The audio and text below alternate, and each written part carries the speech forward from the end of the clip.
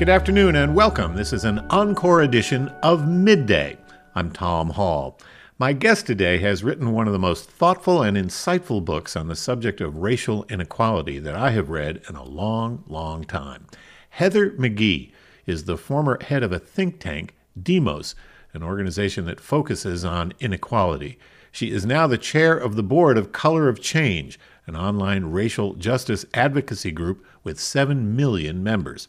Her book is called The Sum of Us: What Racism Costs Everyone and How We Can Prosper Together. McGhee's reporting is assiduous and compassionate.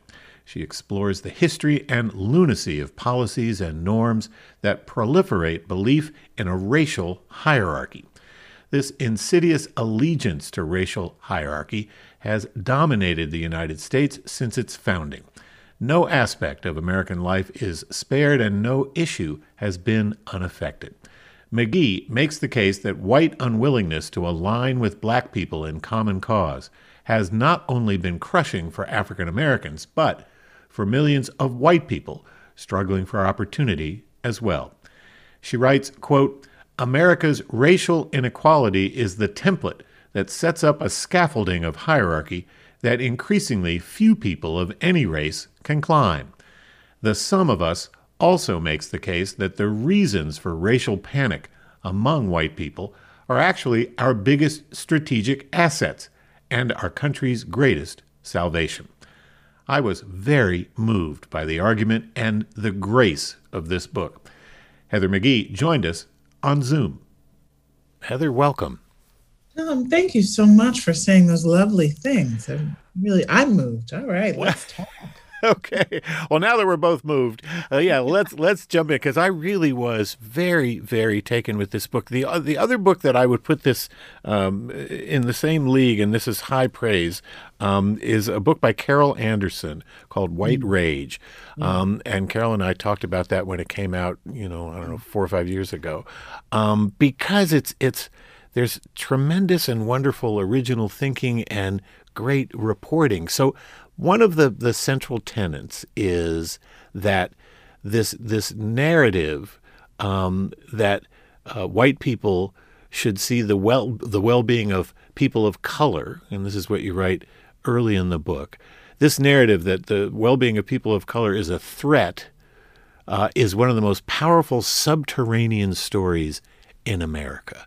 So talk about how, since the time of slavery, that subterranean story has taken hold. Well, Tom, I wrote this book not actually to necessarily write another book about racial inequality, although I think there are many dimensions of it that we still haven't explored, but really to try to answer the question of what's wrong with us? Why is the country with the largest economy on the planet unable, to keep the lights on in Texas? Why are we unable to save the lives of 500,000 people? And why do we have one of the highest infection and mortality rates in the globe? And what is going on? Why does it seem like we have such a poor representative democracy? Why does it seem like we can't provide universal health care or wages that keep workers out of poverty? What's wrong with us? What are we doing? Why are we so dysfunctional? Why can't we, as I say at the outset of the book, just have nice things? And it was through that question that I really hit upon the zero sum as one of the most compelling possible answers for why we can't seem to have nice things. Because instead of feeling like we're all on one team, where we're rooting for one another, where, we're in a huddle and we're making a plan and we go out there and we get all of our best players, we're sidelining so many of our own players. We're actually hamstringing so many of our own players. And that means, of course, we're being held back as a society. And so I thought, okay, where does this zero-sum view, this us versus them, come from? It is something that a whole bunch of social scientists that I talked to identified as a sort of perennial part of American politics. It's on the rise, though, in the Trump era, and as it was under the Obama era. And it's something that is held as a worldview, this us versus them, progress for you has to come at my expense, is a much more prevalent idea among white Americans than it is people of color. And so that's when I said, okay, this isn't just human nature. This is a story that somebody is telling for their own profit. And I want to know why, where it came from. And that's when exactly, Tom, I had to go back to the beginning of our history and determine when we created this zero-sum racial hierarchy, the idea that there was going to be extraction by white people from the wealth, the land, the bodies of people of color, and we were not going to be on the same team. There's going to be profit on one side, loss on the other. That's really where it began, was with our original economic model in this country of stolen people, stolen land, and stolen labor. Yeah, and when we think about those people who founded the country, those many years ago, you make the point that their social position, their economic position in Europe, where they came from in large measure, was very different. And the hierarchy helped them define themselves as better. It wasn't just other, it was better. And that was really important. That's right. Because in the beginning of our country, in the colonial era, most of the white people who came here didn't have much, right? They were indentured servants. They were not even actually conceived of as white. They were thought of as Christian. They were thought of as European from the various European nations. And yet, at the time when it became clear that Black African chattel slavery was going to be the primary economic model, that actually stealing and importing people and forcing them to work without pay was going to be the most profitable way to fund the colonies and to extract wealth out of this land, then it became clear that there were sort of two options. Either the white landless servants could join with the African servants that they were often working side by side with and do what they actually did into colonial Virginia in a moment called Bacon's Rebellion, which was a cross-racial servant uprising that burned the capital of colonial Virginia to the ground and was, potentially, a lot of historians call it sort of the first revolution. Or they could do what ended up happening, or history could turn the way it did in the wake of Bacon's Rebellion, which was that the colonial elite said, no, we can't have all of these people who toil taking up arms against us, because there are far more of them than there are of us.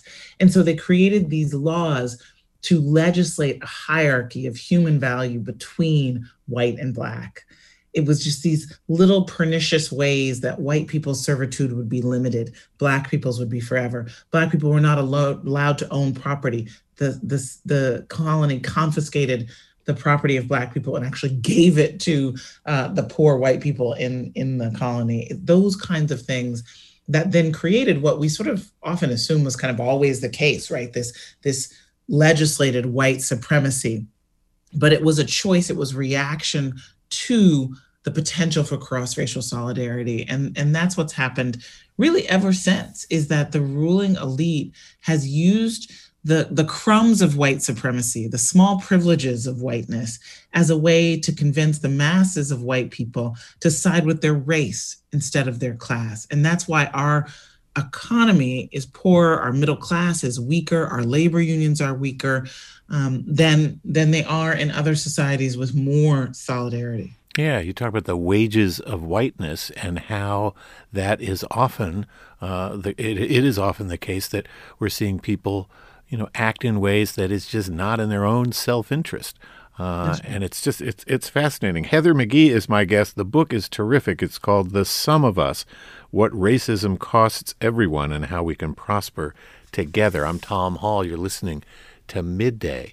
And of course, as we move up in history, we get to the 19th century, the Civil War. It's not just the South, where obviously the economy is very much completely molded around chattel slavery and free labor.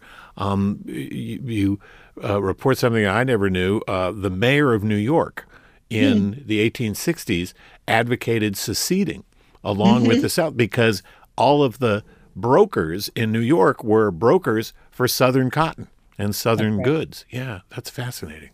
Yeah. There is a myth that slavery was a Southern institution and that it wasn't as central to the entire American economy. I went to school for a time in Massachusetts, and we learned all of this lore about the mills, the textile mills that really made sort of New England's economy in the pre-Civil War period. And what I didn't realize, even I, the descendant of Black enslaved people, didn't make the connection that what were they milling in these textile mills? They were milling Southern cotton, right? Yeah. Somehow that had to get it from somewhere. The history, right? Yeah. Shockingly, a Southern Poverty Law Center study from a few years ago found that only 8% of high school seniors knew that slavery was a primary cause of the US Civil War, right? So much of our history has been robbed from us, Tom. And the reason why each of my chapters in The Sum of Us includes a little bit of history, not a lot, but a little bit of history, is because, we're a very young country. We only have a couple hundred years of slavery, that was a nice Freudian slip, yeah. of history to learn. And if we don't learn our history, then we can't, A, recognize when similar forces are trying to manipulate us today, and B, it means we come up with false solutions for the problems that we face. I particularly think about this in terms of the economy. How do we explain the disinvestment and the poverty in Black neighborhoods? How do we explain the fact that there are Black neighborhoods, period, and white neighborhoods, when we don't know the degree to which the government in the 20th century explicitly racially segregated us, drew lines around our communities and said, this is where you can lend, this is where you cannot lend, this is who's allowed to own property, this is who's not allowed to own property? Then you really have to understand that in order to understand the racial economic divide today. Otherwise, you put it on the backs of people not working hard enough or not going to school, and all of that is false. And we see how easy it is for people of prominence and others to, purposely, maliciously malign even very recent history. I mean, we've got Mr. Trump and the big lie about the election. We've got Senator Johnson from Wisconsin just rewriting what happened just 2 months ago at the Capitol, just saying, what we all saw with our own eyes wasn't really what was happening. It was a totally different thing. Those people were, well motivated and they loved law enforcement, et cetera, et cetera. And this is something that just happened 2 months ago, not 100 years ago or 200 years ago. It's wild. And you also make the correlation and the point, which I think is really important, that a propensity for racial intolerance, a proclivity for this zero-sum narrative, thinking that for Black people to get ahead as a white person, I have to lose something. That propensity and that racism correlates directly to lack of confidence in the role of government and the capacity of government to be a force for good in people's lives. I mean, it's not just that it's it's morally abhorrent, but it leads to thought that is self-destructive, and certainly not just self-destructive for those individuals, but destructive for all of us in society. And there's a direct link between people who are racists and people who don't think government is worth anything and, needs to be nuked and, blown up and dispensed with, essentially. That's exactly right. And I do want to make the case that, as I do in The Sum of Us, that it wasn't always this way. The American middle class, the largely white American middle class, was built by aggressive government intervention, by free stuff, by handouts, by subsidized housing and federally backed mortgages, by no down payment loans, by the incredible government largesse and regulation in the interest of working people who were white and at the exclusion of Black families. There's a part in my book where I just sort of list all the free stuff that helped make the white middle class, from the Homestead Act, which was a grant of property for free, save like a filing fee, through to the GI Bill, which was supposed to be race neutral, but because of segregation in the mortgage market and in schools, ended up serving far fewer Black GIs and veterans that were eligible than should have received it. And so it used to be that white Americans were the most pro-government people you could find. In fact, in 1956 and 1960, I write, the vast majority, nearly 70% of white Americans, thought that the government ought to guarantee a job for everyone who wanted one and guarantee a minimum income in the country. And between 1960 and 1964, that support among white Americans plummeted from nearly 70% to just 35%. And it stayed relatively low ever since. When I saw that data, Tom, I was like, okay, what is wrong? Is there something wrong with my spreadsheet here? And then I realized, no, what happened between 60 and 64? 1963, the March on Washington, which was for jobs and freedom and included those two public policy demands, those economic guarantees. And it was clear that Black people wanted them too. 1963, Kennedy went on a media campaign associating the Democratic Party with the cause of civil rights. And then, of course, we know that his successor would ultimately be the last Democrat to win the majority of the white vote. You began to see white Americans en masse turning their backs on the formula that had created the white middle class, just because it became clear that that formula would be expanded to include Black and brown people, to include everyone who contributed to this nation's prosperity. Heather McGhee is the author of The Sum of Us: What Racism Costs Everyone and How We Can Prosper Together. We'll have more with Heather McGhee after a quick break. I'm Tom Hall. You're listening to Midday. Stay with us.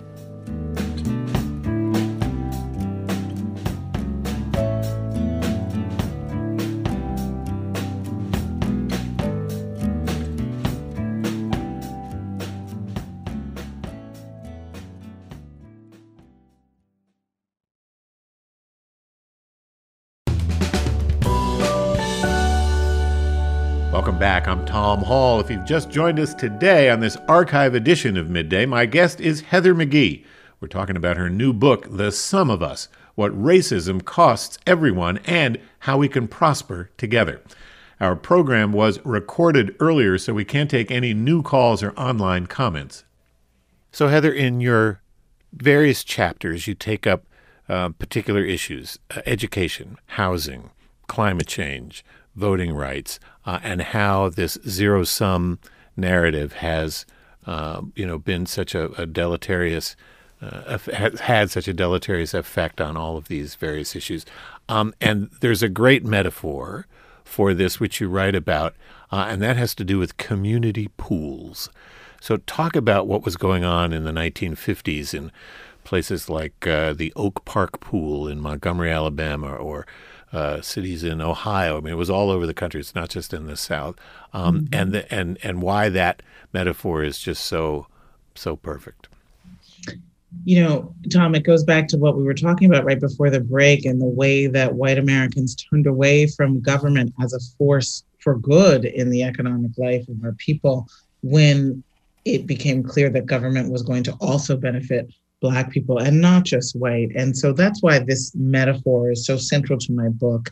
In the 1930s and 40s, the country went on a building boom of public amenities. It was part of this New Deal era of this ethos that the government should help maintain and create a high standard of living for its people. That was how we were going to measure our success. And so we had public schools, libraries, parks, and yes, swimming pools. But these weren't any kinds of swimming pools. These were, in fact, grand resort style pools. And they were built with public tax dollars, and they often held over 1,000 swimmers. But in many places in the country, including actually in Baltimore, I tell the story in the book of Tommy Cummings, one of the Black boys who drowned in the Patapsco River, if I'm pronouncing Patapsco right, because he wanted to swim with his one Black friend and two white friends, and there was no public pool in the city that allowed for interracial swimming. And so they had to swim in that open waterway, and he drowned. And after that, and as part of a wave of civil rights advocacy across the country, Black families began to sue, often through the NAACP, saying those are our tax dollars funding these public pools. Our children should be able to swim in them as well. And as they began to win, white dominated and usually exclusively white run cities and towns across the country faced a choice. Would they allow for integration and let Black kids swim in the shallow end and dive into the deep end as well? Or what would they do? And so many of them across the country decided to drain their public pools rather than integrate them. So that meant that everybody lost out. Black kids never got to swim in a public pool. White families lost what was once a public good. Then wealthier white families began to start these membership-only private swim clubs in the DC area. Over 100 of them cropped up in the years after pool integration. And then you started to see backyard swimming pools of the kind we now know in the suburbs. But the loss of what was once a public good, when I went to Montgomery, Alabama, to this park in the middle of the city called Oak Park, that used to be really the central park, the sort of meeting place of Montgomery. And now it's just this vacant, empty expanse. You know, the park still exists, but they had shut down the pool in the wake of integration in 1959. They drained it and filled it with dirt, seeded it over. Not only in Montgomery did they drain the pool and close Oak Park, but they kept the entire Parks and Recreation Department closed for a decade in order to avoid integration. The reason why I talk today about drained pool politics is that it feels like that's what's happened to our entire economy, as we've only had the public will for tax cuts and spending cuts that have driven up the private costs that working and middle-class families of all races have to bear, instead of funding them publicly, because in really the sort of determining factor in our politics towards this move away from government, this move away from public goods, has been white voters who have been much more anti-government since the civil rights movement than they were before it. Heather McGhee, the book is called The Sum of Us, What Racism Costs Everyone and How We Can Prosper Together. It's midday. I'm Tom Hall. And this onerous disease of racism, when it does infect particular areas of the country, you make a really strong and important argument that particularly in the South, the Confederate States, after slavery was abolished, they had not begun to develop the kind of infrastructure that the North had. In terms of, the basic economic fundaments that the Northern economy was able to enjoy. So they were behind, and they lag behind to this day. Yeah. That the South, there's a difference when we look at education rates, when we look at medium incomes and that kind of stuff. That lagging behind of the South versus or compared to the North continues to this moment. That's exactly right. And specifically, interestingly, a professor at Harvard named Nathan Nunn found that it isn't just broadly South versus North. The inequality in and lower at higher rates of poverty, lower per capita incomes, actually drills down into a county by county analysis of the South, that the counties with slavery have lower per capita incomes today than the ones without slavery. So this is the logic, right? I had to sort of unpack this in the course of figuring out how these two things are connected. If you have a ruling elite, let's call them the plantation class, that as that Southerner you talked about, Hinton Rowan Helper was his name. He was this white abolitionist, racist Southerner, if you can hold all those ideas in your mind. Mm-hmm. He was someone who had no special love for Black people. He believed in white supremacy, but he thought that the plantation system, where a narrow ruling white elite had an economic system that was basically so unequal that it subjugated the interests of white free Southerners to the ruling class, because the ruling class didn't have to include the white non-ruling class in government decision making, could suppress the votes of white and obviously, Black enslaved people had no vote, and didn't have to fund what rich people in most societies tend to think they have to fund in order to maintain their profits, which is, the commons, right? There's an idea you need an effectively funded commons in order to have a customer base, in order to have educated workers, in order to have markets to get your goods to market. And in the plantation economy, none of that was strictly necessary because you had this captive labor force. The cotton was being milled by a wage labor force in the North and then sold overseas. And so he counted the number of libraries, schools, and parks that were public in slave states versus free states and found this tremendous disparity. It's that core logic. Does our ruling class, do the people who are absolutely doing fantastically well with the economic status quo, want to invest in the public good? And can they convince the majority of white people to turn away from the public good as well? That has really been, for me, the story of the last 50 years.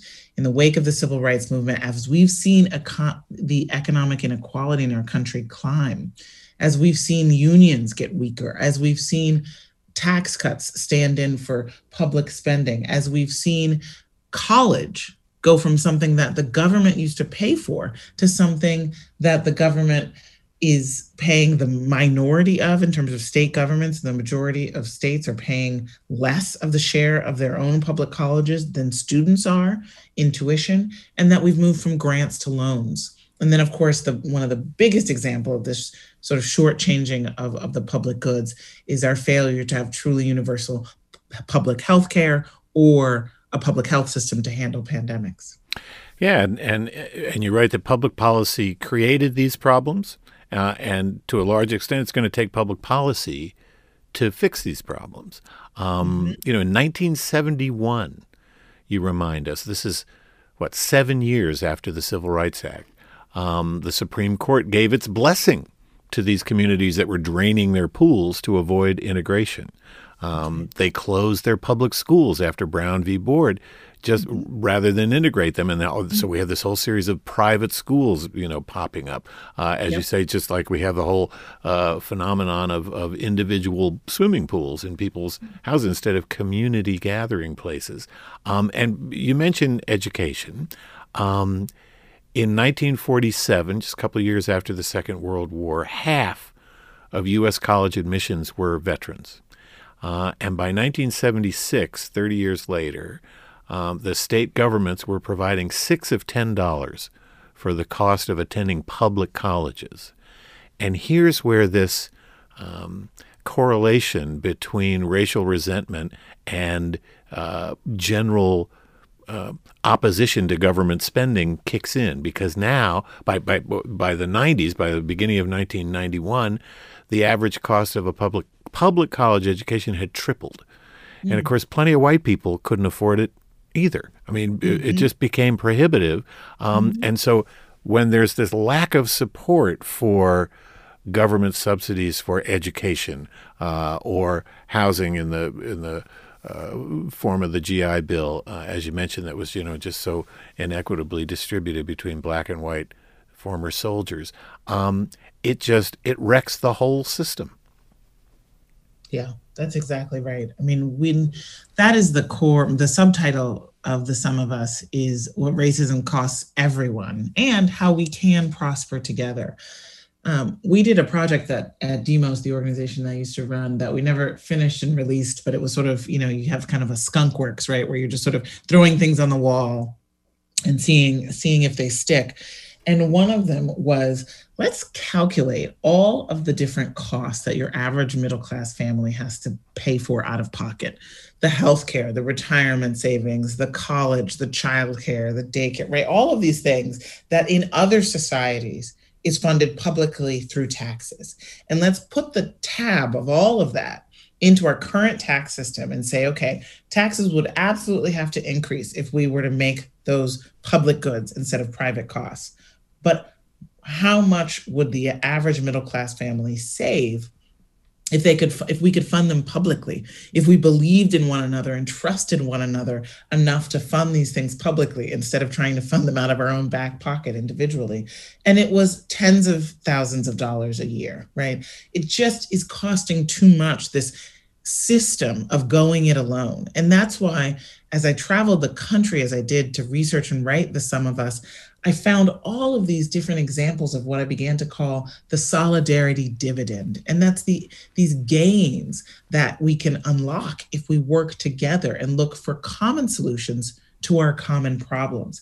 But we can only achieve them if we link arms across race, right? Keeping us divided and politically isolated and opposed to common solutions to our common problems is weakening the public will for the kinds of gains that could come through a solidarity dividend. Things like higher wages, cleaner air, better funded schools. It's going to take all of us. And in fact, as the issues and problems in our society mount and become really more ones that our go-it-alone system is absolutely not equipped for. Look at Texas and its inability to have its disconnected grid with its cost-cutting and deregulation really handle what is going to be a much more frequent possibility of a winter storm. This formula, the zero-sum go-it-alone formula, has really sort of reached its productive end, and it's time for us to start aiming for solidarity dividends across the board. Yeah, the wisdom of the marketplace was on great display in Texas just a few weeks ago. And as you say, compellingly, you got to be on the same page in order to turn the page. Mm-hmm. And that really is, the crux of this. The book is called The Sum of Us: What Racism Costs Everyone and How We Can Prosper Together. The author is my guest, Heather McGhee. We'll have more with Heather McGhee on the other side of a quick break. I'm Tom Hall. Stick around. We will be right back.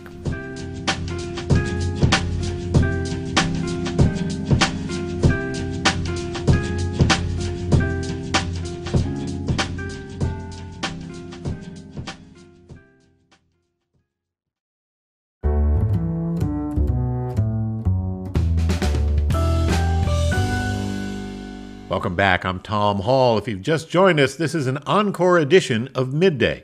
We're listening to a conversation with Heather McGhee about her compelling and persuasive book, The Sum of Us: What Racism Costs Everyone and How We Can Prosper Together. As we were discussing just before the break, McGhee observes that we've reached the productive and moral limit of the zero-sum economic model. Since the days of slavery, there's been a persistent contention that there exists a racial hierarchy, and the fear among many white people that gains for African Americans will only come at the expense of white people. McGhee argues that the rewards of a society in which equality is true and sustainable are plentiful. She calls it the solidarity dividend. Our program was pre-recorded, so we aren't taking any new listener calls or online comments. So, Heather, when we talk about things like student loans, for example, and you write about your own situation, the money you had to borrow to go to undergraduate school and then to go to law school. You report that there are some 3 million senior citizens who owe $86 million in student loans. So they've been paying for it all of their adult lives. And then you also observe the relationship between greed and racism. And you ask, what is racism without greed? Individual racism gives greedy people the moral permission to exploit others in a way that they wouldn't do to people that they empathize with. So how do you see this balance between, the sort of hearts and minds argument about institutional racism and individual racism and the public policy part of it? Because it's not just as simple as let's tax the wealthy people a lot more and pay off everybody's student loans. I mean, it's got to go deeper than that. And where do you see that tension and that balance? That's such a good question, Tom. I've been really wrestling with this in many ways my whole career. I started out as a numbers person, as a policy advocate, someone who spent nearly 20 years helping to build and then run a think tank. And the tools of the trade there are research papers and congressional testimony and legislative drafting and lobbying, basically trying to bring the economic data to decision makers and have them make better economic policy decisions, which would help all of us. Disproportionately, it would help people of color who are already saddled with discrimination and disadvantage, but it would really help all of us. And yet I left that role, really my dream job running Demos, and set out on this journey across the country because I felt like, particularly in the wake of the beginning of the Trump presidency, that we were missing something, that there was this sort of iceberg blocking people from making rational economic decisions when it came to core questions of things like belonging and status and deservingness, and that those questions always seem to turn on race in this country. And that's where the relationship between the economics and the racism, the laws and the beliefs, it felt to me like I was sort of missing the belief part and missing the racism story in the economic story. And so I think we need to do both, right? Dr. King, who really does have kind of a quote for everything, I am finding in his final book, Where Do We Go From Here, Chaos or Community, which folks should all read. He talks about a law written on the heart, right? So there are laws that can change. And obviously he was laser focused on changing these laws around civil rights and voting rights and housing. But he talked about the laws written on the heart. And it is true that if laws change but beliefs don't, what we end up having is sort of what we've had, which is that a white majority or a majority of white people can still vote out of this thing that sociologists call racial resentment, which I think is in fact a more kind of nuanced way of explaining the way racism works in our politics and policymaking. It's not like I don't want to sit next to you on a bus. I think that we're not all sort of equally hardworking, that Black people are lazier, more likely to just want things from the government and therefore should not be given those things from the government. And I'm willing to forego those things myself as long as it means that they won't have them. And of course, this is a total of an inversion. That's often the way racism works, is projection. This is a total projection of the way that when government has delineated its benefits based on race, it has been overwhelmingly to exclude Black people and to favor white people. And yet, and even today, the majority of working class and low income people who are lifted out of poverty by government programs are white. The largest group of the uninsured and the impoverished are white. And yet there's this narrative, and I'm clear throughout the Sum of Us that we have to look at who's selling the story, not just who's buying it, but who's selling the story. And if you look at the right-wing media ecosystem and the right-wing political narrative, it is driving that all the time. The takers and makers, the taxpayers and the freeloaders deriding what used to be public goods as, handouts and free stuff, trying to alienate white people from the vehicles for collective action, whether they're labor unions or government, that can actually take on concentrated wealth and power in order to invest in our entire society. That's really the point. They're selling this story of racism for their own profit. And ultimately, as you look at the tens of millions of white Americans who are struggling to make ends meet, who are raising children in poverty, even the middle class and upper middle class white families that are shouldering the private costs for things that should be public goods. I'm just trying to, do the math and reach the hearts and minds at the same time to show that it's not serving anyone. Heather McGhee, the book is called The Sum of Us, What Racism Costs Everyone and How We Can Prosper Together. I'm Tom Hall. It's midday. And, Heather, as a middle-aged white guy who thinks about this and inequality in particular, a fair amount, who has conversations on this program about it very regularly, you make the very trenchant observation about how often this whole issue, the makers and takers narrative, leads to this racialized coverage, this racialized understanding of any number of problems that we've had, like the subprime mortgage crisis that led to the problems in 2008 and 2009, this misperception that it was simply caused by a bunch of irresponsible borrowers who got in over their heads, and it was their own fault. And so, of course, we have to bail out the banks, and we don't have to, who did what they could to, guard against these high-risk loans by securitizing them and, trying to make a profit on people who really, in many cases, couldn't afford the homes they were living in. But it was they were blind to the notion that the white guys could be the ones at fault here, and that this lending was in fact predatory in so many instances. So the way we see this, and when I say we, I mean the royal we, we as a country. How is it that this makers and takers, freeloaders and hard worker, that paradigm, how is it stuck so, so rigidly and so angrily and acutely to the understanding that a lot of people share about how the country is working?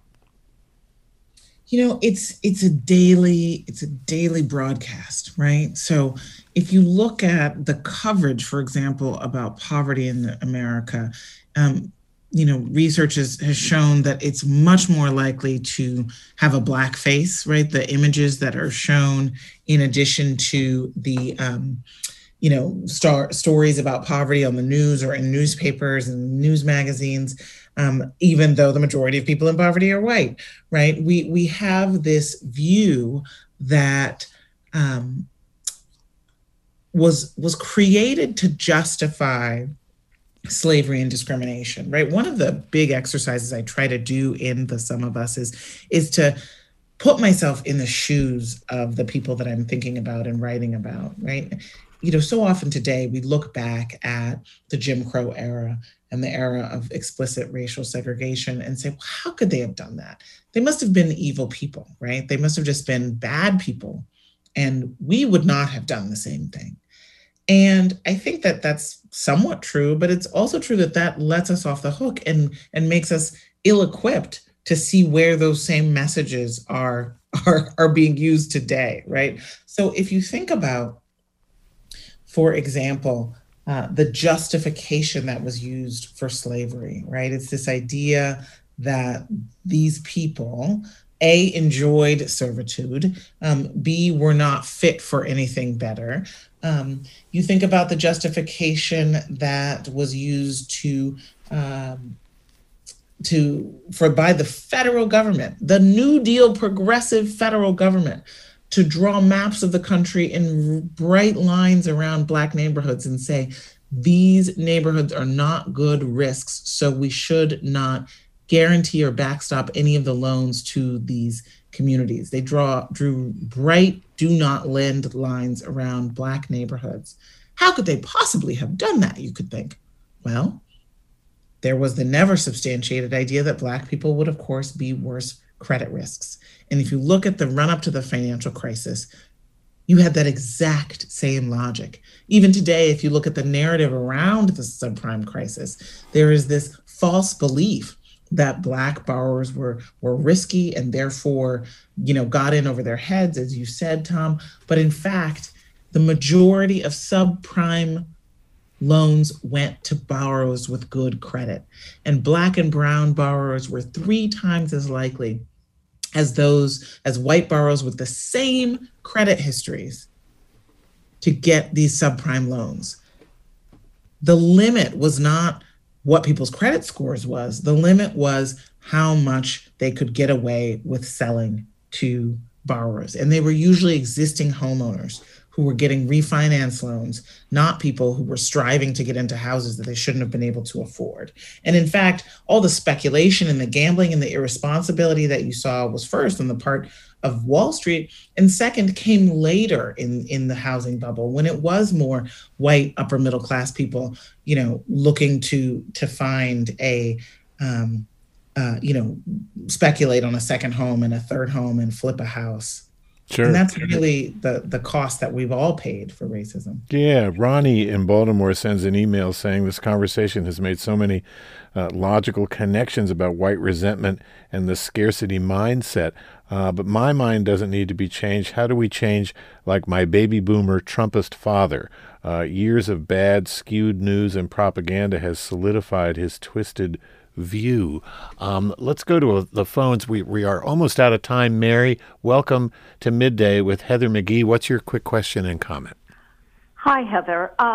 First of all, I'm really enjoying this conversation, and I think it's very instructive. But my comment is, I think we make a tactical error in casting this in terms of black and white. I think that, let's say if we suggested reparations, but reparations were really free community college, prepaid community college tuitions for everyone. Then now, you're going to talk about, I know the pool thing, but if everyone's education was risen, black, poor white, people who felt wrong, whatever that filled in, that to me would, your book is called The Sum of Us, and that would raise the sum of us. Yeah, Mary, thank you for that comment. Heather, we'll give you a final thought here in terms of how this gets branded. In other words, what we call it. Yeah. Well, I think we have to do a few things. I think we should have free community college, just because that's not reparations. That's just getting back to a functioning system, right? That's really just about the way we should run a country. Everybody else has learned that free college is the way to go from our example in the post-war period. We just need to do what we did before and not exclude anybody. But it's not about education. That a white high school dropout has more wealth than a black college graduate. Race really does matter because of the way that history shows up in your wallet. It's not, it does we can't indeed. Say that education is reparations, because it's not about how much we educate ourselves. And we're going to have to leave it there. This has really been great. Heather McGhee, the book is called The Sum of Us, What Racism Costs Everyone and How We Can Prosper Together. Thank you so much. Thank you, Tom. I'm Tom Hall. This has been an archive edition of Midday. Thanks for joining us. Have a great day.